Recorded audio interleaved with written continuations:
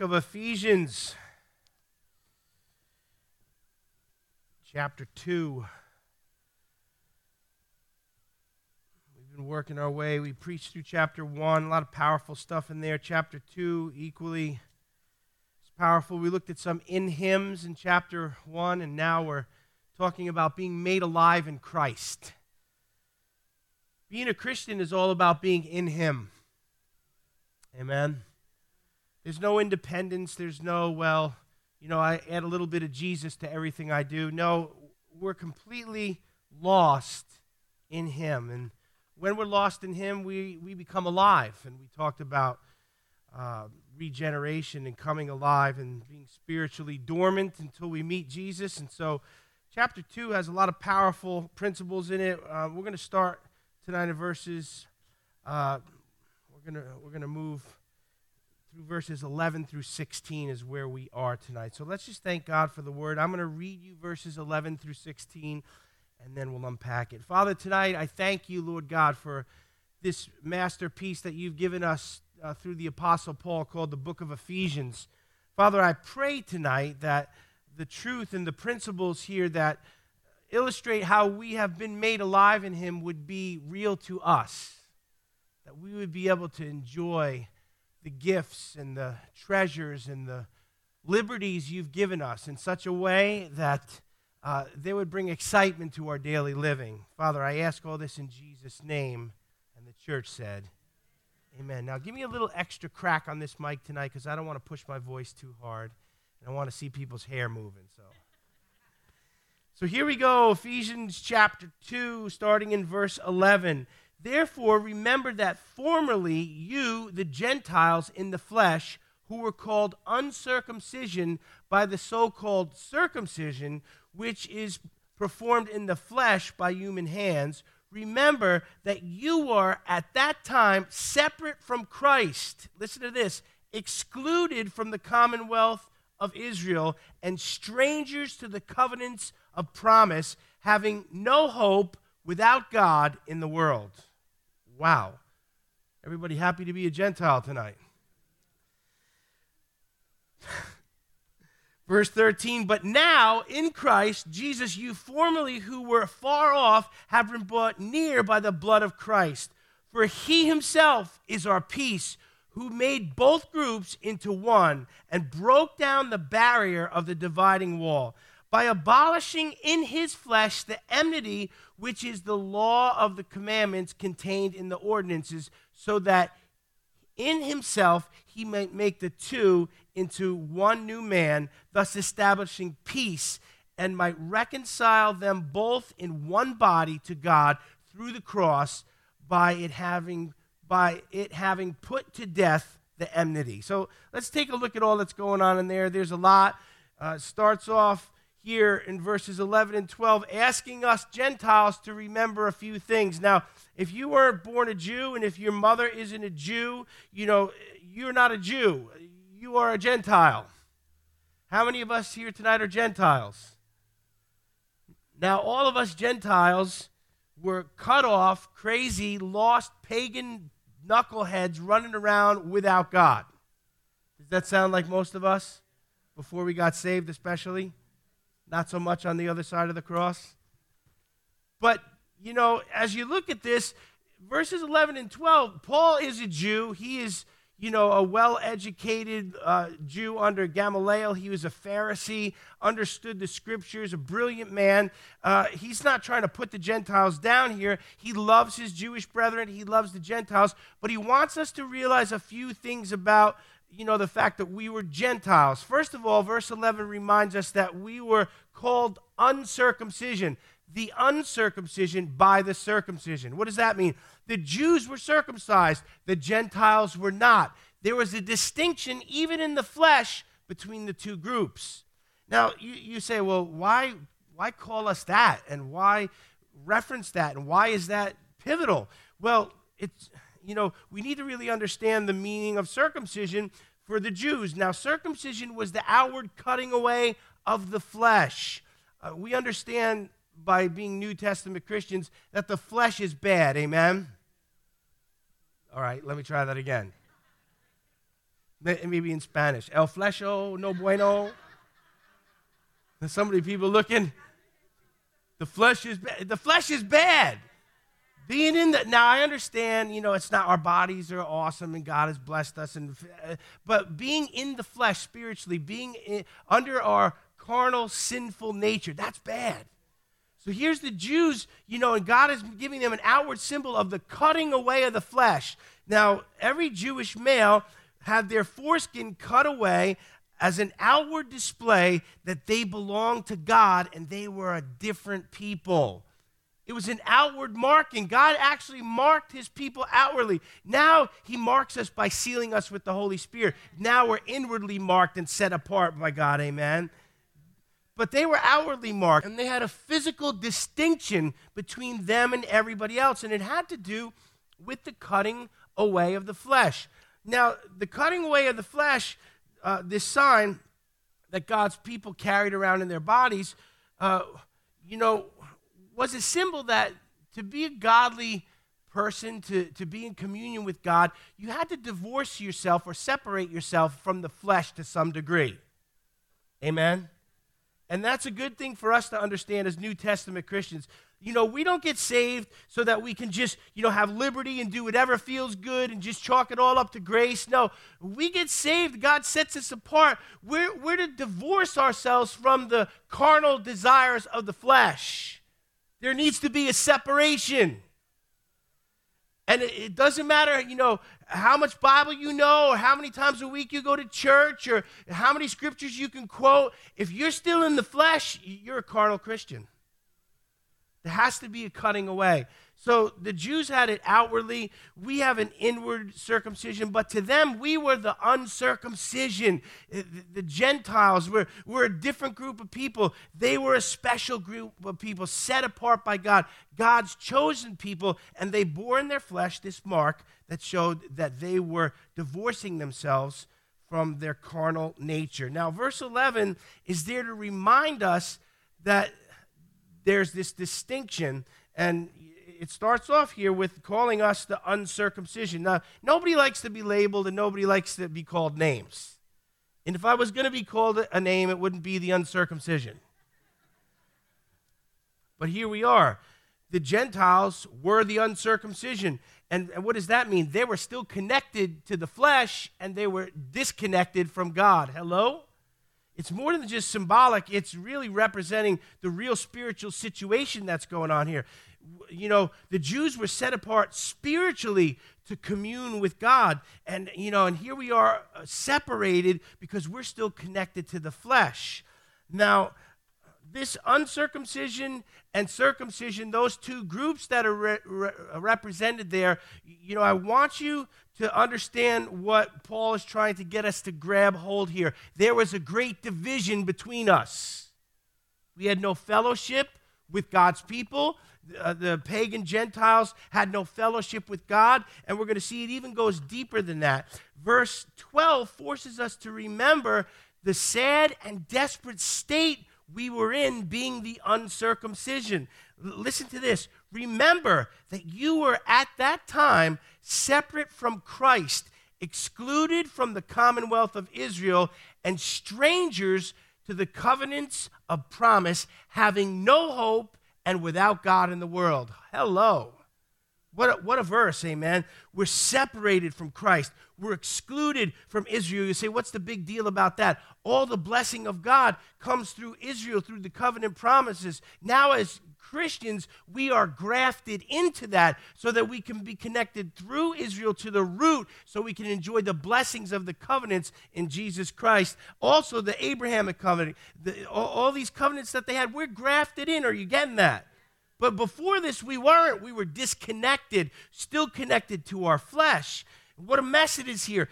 Alienated from Israel. And you say, okay, well, we can deal with that. Strangers to the covenant promises. You think, is that a problem? Yeah, that's a problem. We're going to talk about covenants in just a minute. And they are pivotal.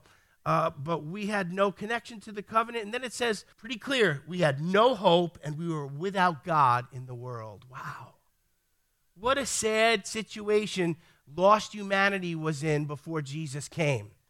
Now, a lot of us have a hard time thinking of ourselves as lost because on the other side of the cross, we were saved and we're in fellowship with God and we enjoy all these benefits. But Paul wants us to be reminded of what we came from. We were the uncircumcision. So let's take a look at, all of what was packed in there in verse 12. Number one, we were excluded from the people of God. We were not the people of God. We were not God's children. We were lost humanity. Now it's quiet because that stings right there. Oh, we're all God's children. That's not true. We're all created in the image of God, but the only way we can become children of God is through Jesus Christ. The Jews were children of God, the people of God, because they were the chosen people and God made covenants with them. But not everybody's a child of God. We're in this lost, unregenerated state, and we need Jesus to bring us into covenant connection so that we can become a child of God. But we were excluded from that. Look what it says here. Excluded can also be translated alienated. And that's what I want you to see. Alienated means to experience feelings of isolation or estrangement. Does that sound fun? Alienated from God, alienated from the things of God. We were drowning in our many sins. We were practicing sin. We were enemies with God. That word enmity, we're clashing with God. We were not God's children. We were not God's people. We were lost.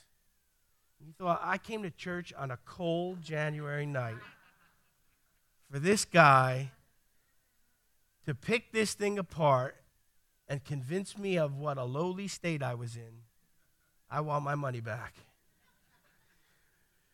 Well, for some reason here, and we're going to get to that, the word wants us to be reminded of those things. You would think, well, let's just forget about that. Let's just let that be the past. But, here we are. We're excluded. We're alienated. And that word I said, it means, feelings of isolation or estrangement. We were completely out of step with all the things of God. Do you remember being lost and being in the world and just looking at people who were Christians or looking at the church and thinking, these people are crazy, right? Thinking, a lot of us before we became born again, we would look at that, even that word, those are crazy people. Religious fanatics, zealots, whack jobs, We were estranged. We were separated. We were alienated, isolated. We didn't get it. We were out of step with all the things of God, the language, the culture, the customs of the kingdom of God. All of that was foreign to us. It would be as if, we took you on a plane tonight and we flew you out to Kazakhstan. I can't even say it. That's how wacky that plane. And we dropped you off there and said, blend in. Man, have you seen the Russian alphabet? It's got backwards R's and little. Man, you don't know the culture. You don't know the customs. You don't know the language. You can't communicate with the people. You're going to do a lot of smiling. Food. But if we dropped you off in a place like that, you would have no idea how to fit in. And that's how out of step even more we were with the things of the kingdom of God. You see, when we dig into this and find the depth of how lost we were, it gets exciting to find all of what Christ has done in us so that when we're in him and we become alive in him, we can appreciate with thankful hearts all that Jesus did for us on the cross. Amen? So we were excluded from the people of God. Number two, we were strangers to the covenants of promise. Now, this is important. You would think, well, what do I need a covenant for? Man, I'm telling you what, you need a covenant. Covenants are the contractual agreements brokered by God with man that dictated how God would interact with man. We needed to be in covenant relationship with God. Why? Because if you didn't have a deal brokered by God with God, you couldn't approach God. Man is sinful and God is holy, and that doesn't mix. It's worse than water and oil. You got to understand, the only way God was able to interact with his own chosen people was to have a covenant with them. There were times in the Old Testament where they would try, to have a solemn assembly and come before God, and they couldn't approach him unless they were, ritually cleansed and they had consecrated themselves in this whole big to-do. There were times in the Old Testament where the priests stepped out of line and they touched something they shouldn't have, and they fell dead.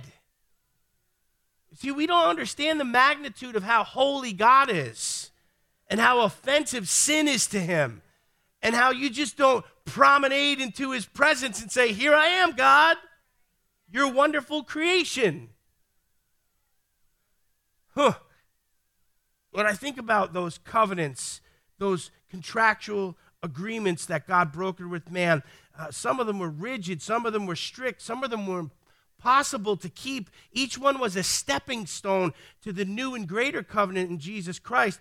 That's the only covenant that man can really deal with because God did all the heavy lifting. Now, unlike the Jews, we had no standing deal with God. We didn't have a covenant.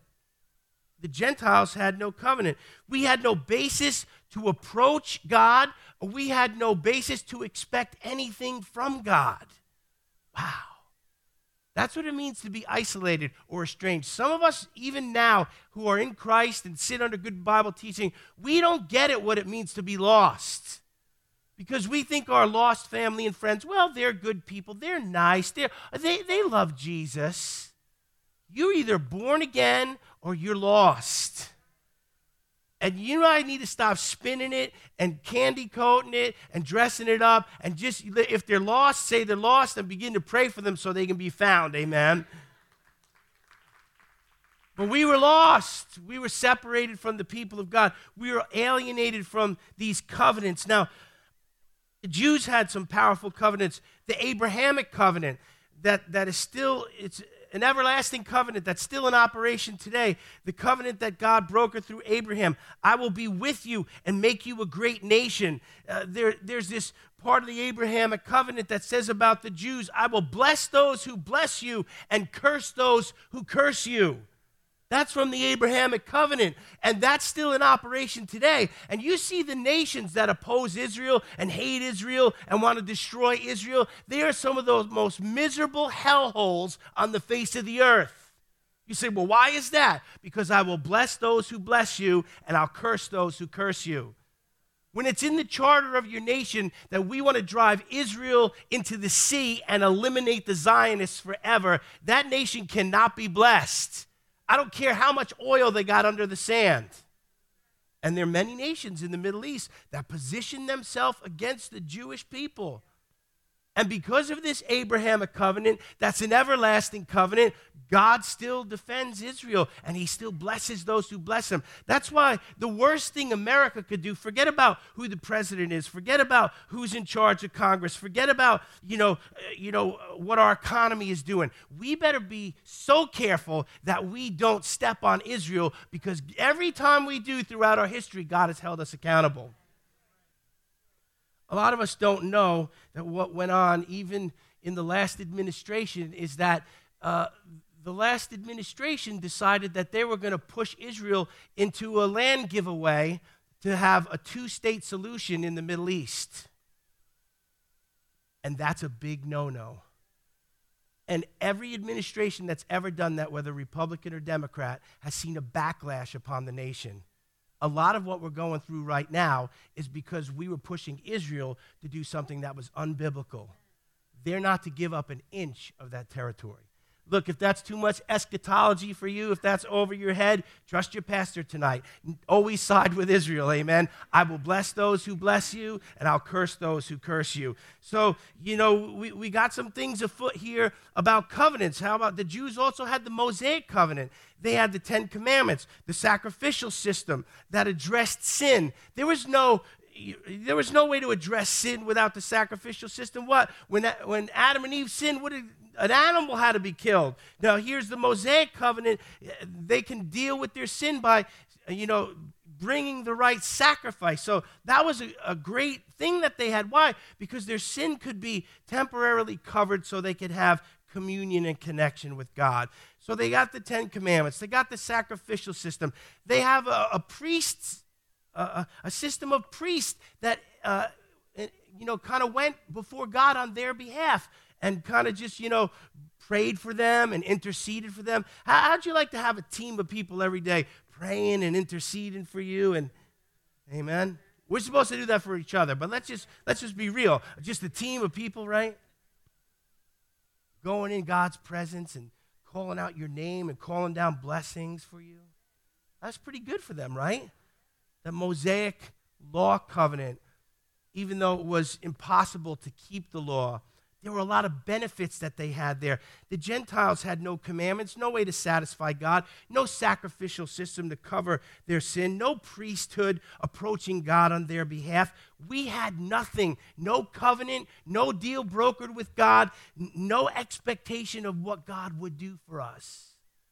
You say, why are some people who aren't Christians, why do they have nice lives and they're blessed?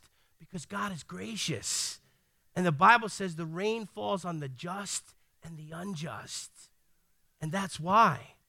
But the end of the wicked is destruction. Never be fooled by that. So as we unpack this here and we see the state we were in, as Gentiles, we were excluded from Israel. We had no covenants, and that's a bad situation to be in. Number 3, it says we had no hope and we were without God in the world.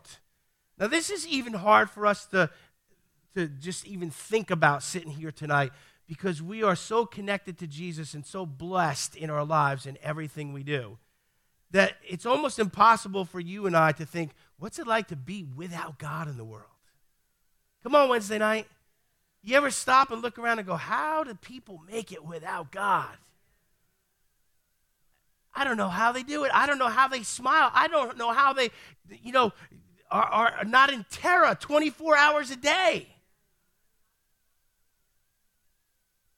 And so here we are coming out of this situation, but when we were the uncircumcised, disconnected from God, we had no hope. Wow. Do you realize what a soul-crushing situation that is to have no hope? Dante's Inferno, which is a depiction of an eternal hell, says, abandon all hope who enter here. And that's, kind of a profound thought to think. When you're in an eternity without God, it's forever. There's no way out. It's a done deal. And so just abandon hope. That is a situation that is so completely destructive to the human soul. To have no hope. You need hope. And thank God we have hope. We have hope in Jesus Christ. No matter what's going on around us, there's hope for us. Why? Because he's in control and he has a plan and he'll make a way.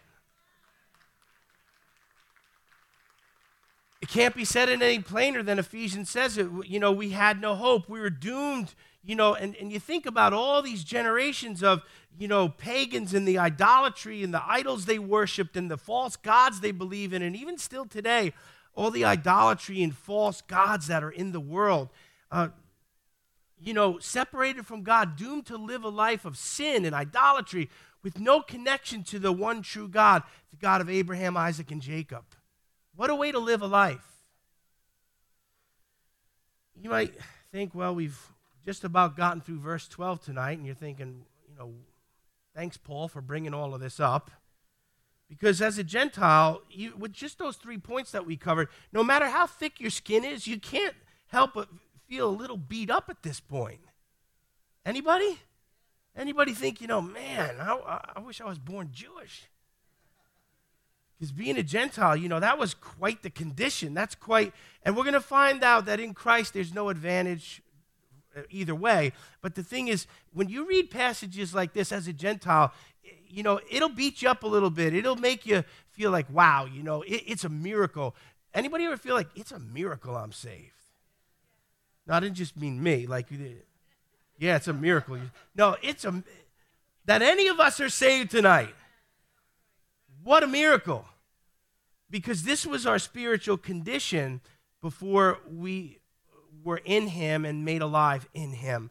So Paul brings all of this up, and it beats you up a little bit to realize, hey, I'm not a Jew, I'm a Gentile, I'm grafted in, I was completely lost. My heritage is one of hopelessness and being separated from God and sinful paganism and all this stuff. You say, well, what's the point of this, these verses here, all of this is a setup for the next few verses to contrast the wonderful state we have of being in Christ. Sometimes you need to realize where you came from so you could be thankful for where you are. Come on. Sometimes we need to be reminded of the darkness that we've been saved from. You know, we weren't mostly saved, really sweet sinners, you know, almost there. We were lost in the dark. Some of us in gross darkness. It's a miracle that God was able to snatch some of us out. Some of us are the first ones in our families to be saved. Sometimes we just need to be reminded where we've come from so we could appreciate what God has done for us. Verse 13, I want to read you verse 13, and then I want to show you how it reminds me of another verse. Verse 13 starts off, "But now in Christ Jesus you were formerly far off, and you have been brought near by the blood of Christ." Verse 13 starts off, but now in Christ Jesus. Verse 4 of this same chapter, these two remind me of each other because in verse 4 of the chapter, it said, "But God." Amen. We were messed up and lost and broken, but God, being rich in mercy because of his great love which he loved us. So we had a but God, and now we have a but Jesus. I'm thankful that God butted in, and I'm thankful when Jesus butts in. Amen. Because it always gets better for me once they do. But verse 13 is, a but Jesus. And I see some similarities here. But Jesus but now Jesus Christ, who you previously were far from, you have been brought near by the blood of Christ. So we went from far away to near in our proximity to God. We were estranged from God. We were lost in our sins. We had no covenant connection to him. We were far away. Yet because of the cross and the blood of Jesus and the wooing of the Holy Spirit, the Father drew us, the Holy Spirit drew us, the Son saved us, we got born again, we got filled with the Holy Spirit, we became a child of God. We went from far away to so near that now we're part of the family of God, amen? What a miracle. And this is the miracle that can take place in anyone's life on any given day of the week. Salvation. You say, "Pastor, don't you want to see dead people raised and blind people's eyes open?" And yeah, I want to see all that. But you know what? If the only miracle I could see was salvation, give me salvation. I'll take salvation every day of the week. Because bodies that get healed eventually die. But souls that get saved are with God forever in eternity. To me, salvation is the greatest miracle. When we're in here on Sunday preaching the word and I give an altar call at the end and I see hands shoot up, I want to tell you, that's what makes me come back next week. You better pray people get saved. Buy a one-way ticket to Alaska. Never see me again. But salvation is, to me, the greatest miracle. And it's by Jesus Christ, that what he did on the cross. We were far away, but we've been brought near by the blood of Christ. Our proximity to God has changed instantly. We went from lost, wretched sinners to beloved sons and daughters by the blood of the Lamb. What a miracle that is. Notice the nearness we now enjoy was formerly impossible. And you say, well, yeah, it's impossible, but we need to stop and realize that it came at a high cost. Sometimes we think, I just answered the altar call and said the sinner's prayer, and, I made a good spiritual decision. Listen, Jesus died so that could be possible. You're going to do all that stuff before the cross, and it would produce nothing. The difference is what Jesus did on the cross. The difference is the blood of Jesus. The blood of Jesus is the most powerful substance known to man. It's the only thing that can break the power of sin. Nuclear weapons can't do that. Armies can't do that. Philosophies can't do that. Intellect can't do that. Science can't do that. Come on tonight. Woo! It's okay to act a little wild on Wednesday night. You'll be okay. You'll sleep all right. The blood of Jesus is what took us from far to near. I mean, we're far away and now we're near. That's the blood, and that's a high price to be paid, amen. We should never, ever forget what was paid for us. We were bought and paid for by the blood of the Lamb, amen. I'm so thankful for the blood of Jesus. It took a huge sacrifice on God's part. He couldn't send an angel. He couldn't send a good man. He couldn't just send, a messenger. He couldn't send a prophet. No, he had to send his only begotten Son. That's a high cost. Only Jesus could have done what was done on the cross. No one else could have.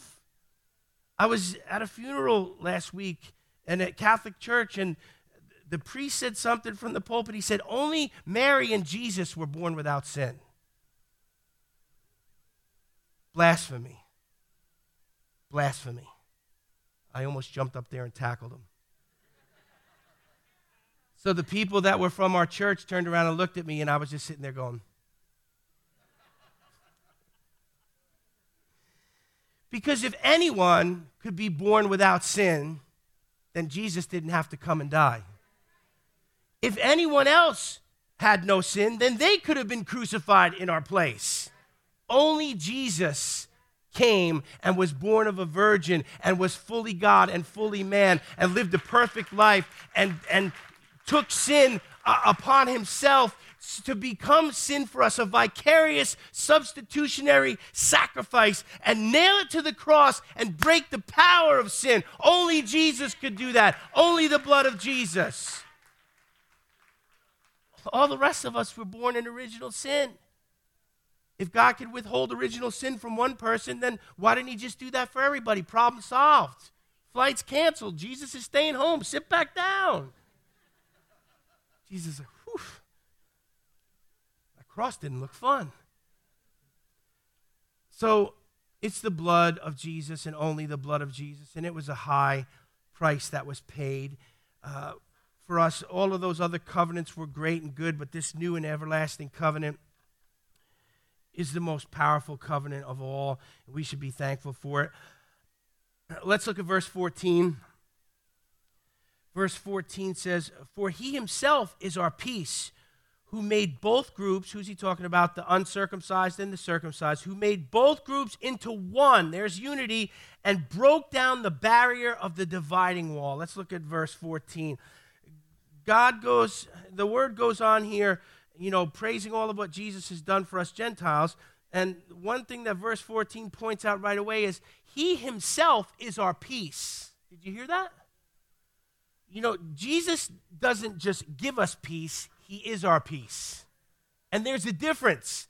As a pastor, you could be in turmoil. You could come into my office. I can counsel you. I can show you things in the Word of God that give you peace. I can talk you off the ledge and encourage you. But in the final analysis, I might bring you to a place where you can get peace, but I'm not your peace.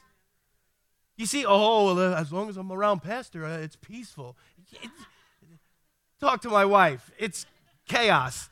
It's not peace. But Jesus actually is our peace. Jesus could show up and say nothing and just be there, and just his presence brings us peace. Amen? I can lead you to peace. You can lead someone to peace, but only Jesus can be your peace. What a powerful thing there. He himself is our peace. So he's made peace possible for us. There's many things of what Jesus said about leaving us his peace, and he gives it to us not as the world gives. You can dig in and find a lot more about his peace, but just know that, your peace doesn't come from anything else really but Jesus. In the final analysis, if you're going to have peace, it's because he gives you peace, and it's his presence that brings it.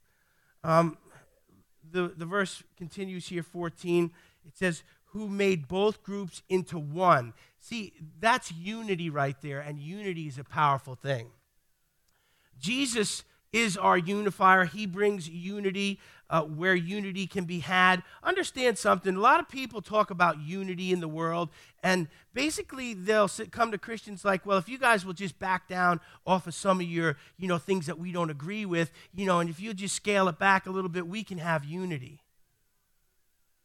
I'm sorry. I don't want unity with the darkness. I'm sorry, I don't want unity with the world.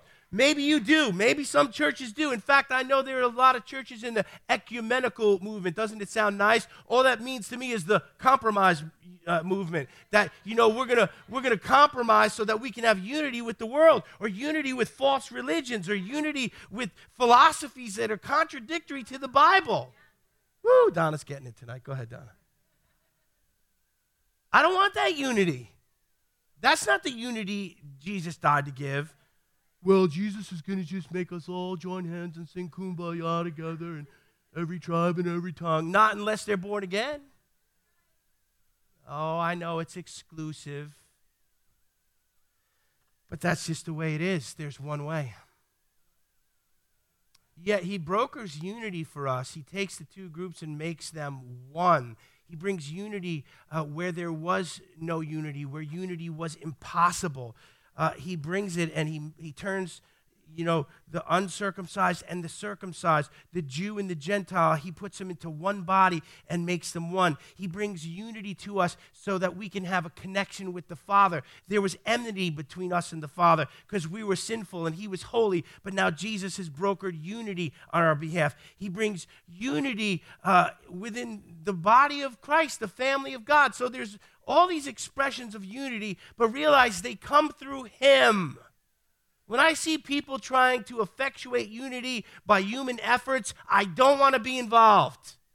I get invited to these pastoral groups. We're going to meet with this group and that lost group and this crazy group. Do you want to come? I don't want to come. Because God doesn't broker unity between darkness and light. I don't know. Maybe you're not getting me tonight. But anyways, Jesus made unity possible. Don't forget, the early church in its inception was primarily converted Jews. They were all Jews there. The Gentiles were added afterwards. So here you got all these Jews that are converted to Christianity, and they're under, the disciples there and the apostles, and you got all these guys and they're teaching them. They're all Jews. Now Paul starts going out and adding these crazy Gentiles to the mix. Paul preaches to the Gentiles, and they get saved, and then they get filled with the Holy Ghost, and everybody's like, now what?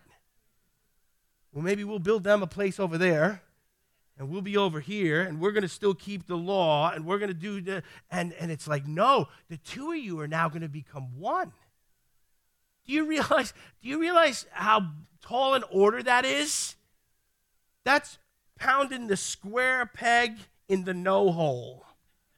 Forget about the round hole. To make those two groups come together. Why? Because the Jews were God's people, and all the Gentiles and all the pagans were constantly afflicting them and bothering them and attacking them and persecuting them.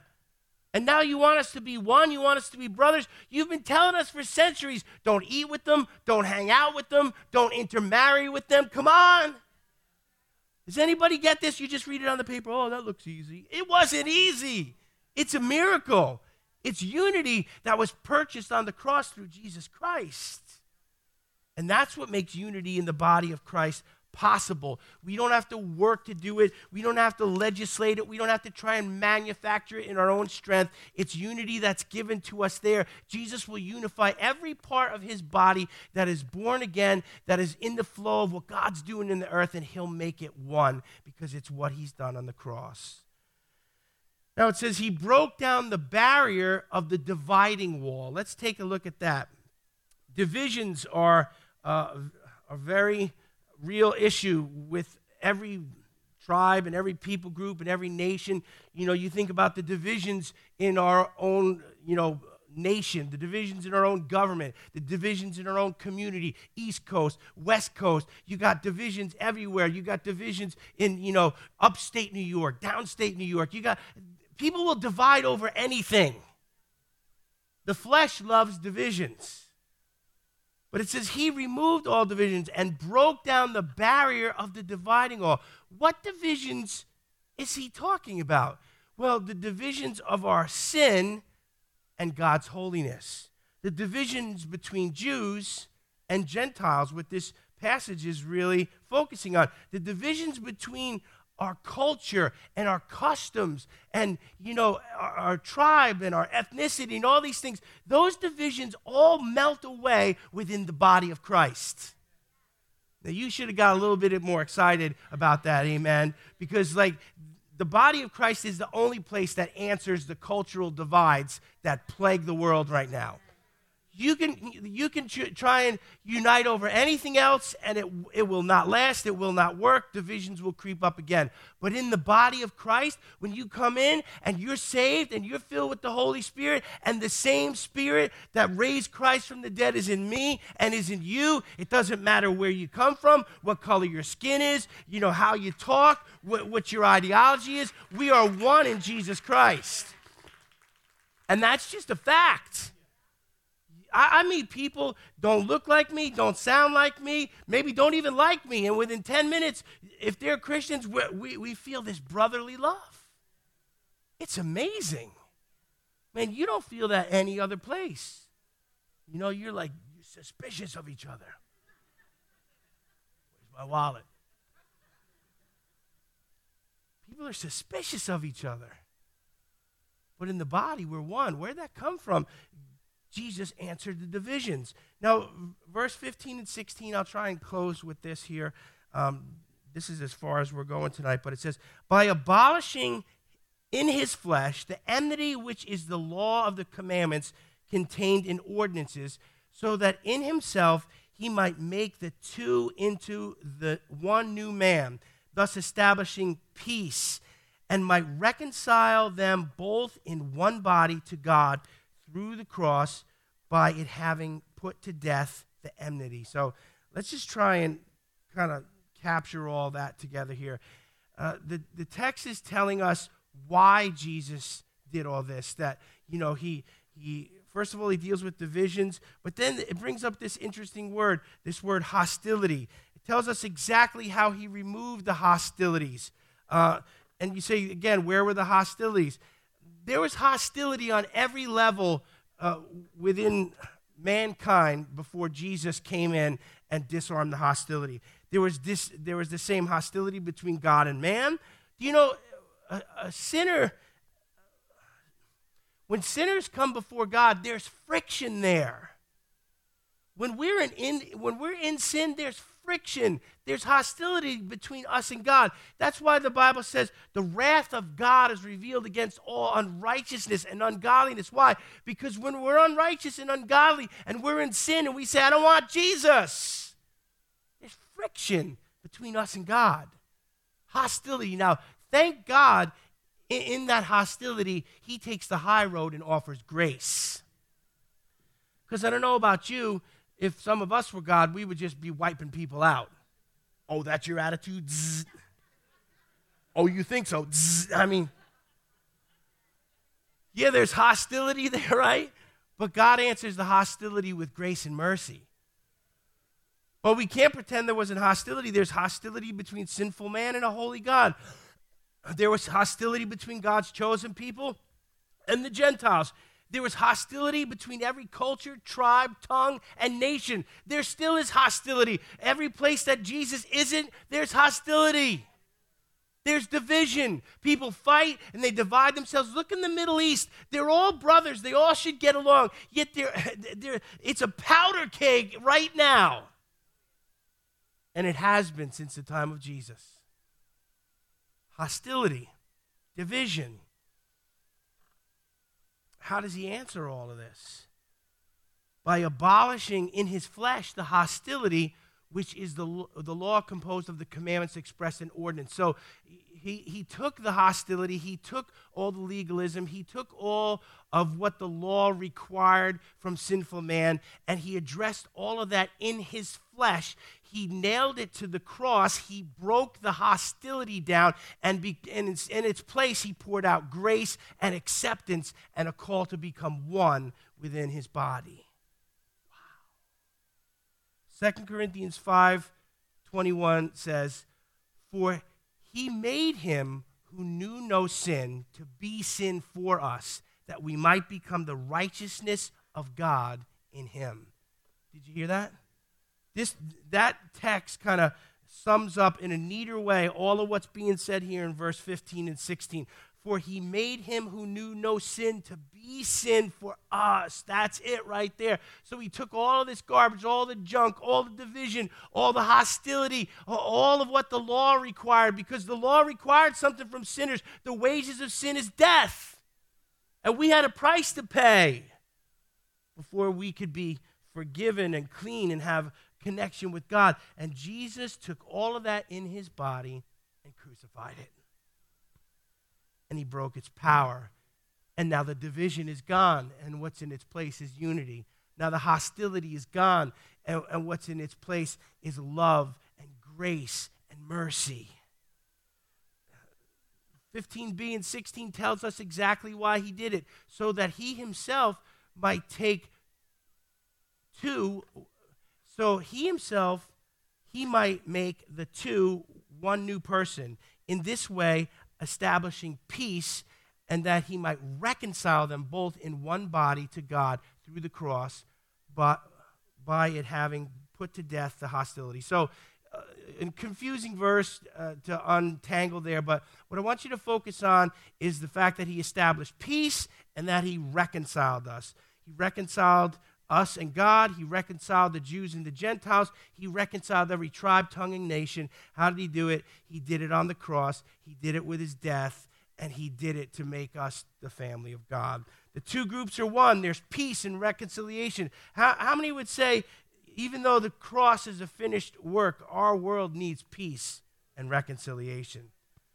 See, even though it's available to us, we reject it. And I'm not saying we, Full Gospel Center, you Christian people out here on Wednesday night, you super saints getting an extra night in.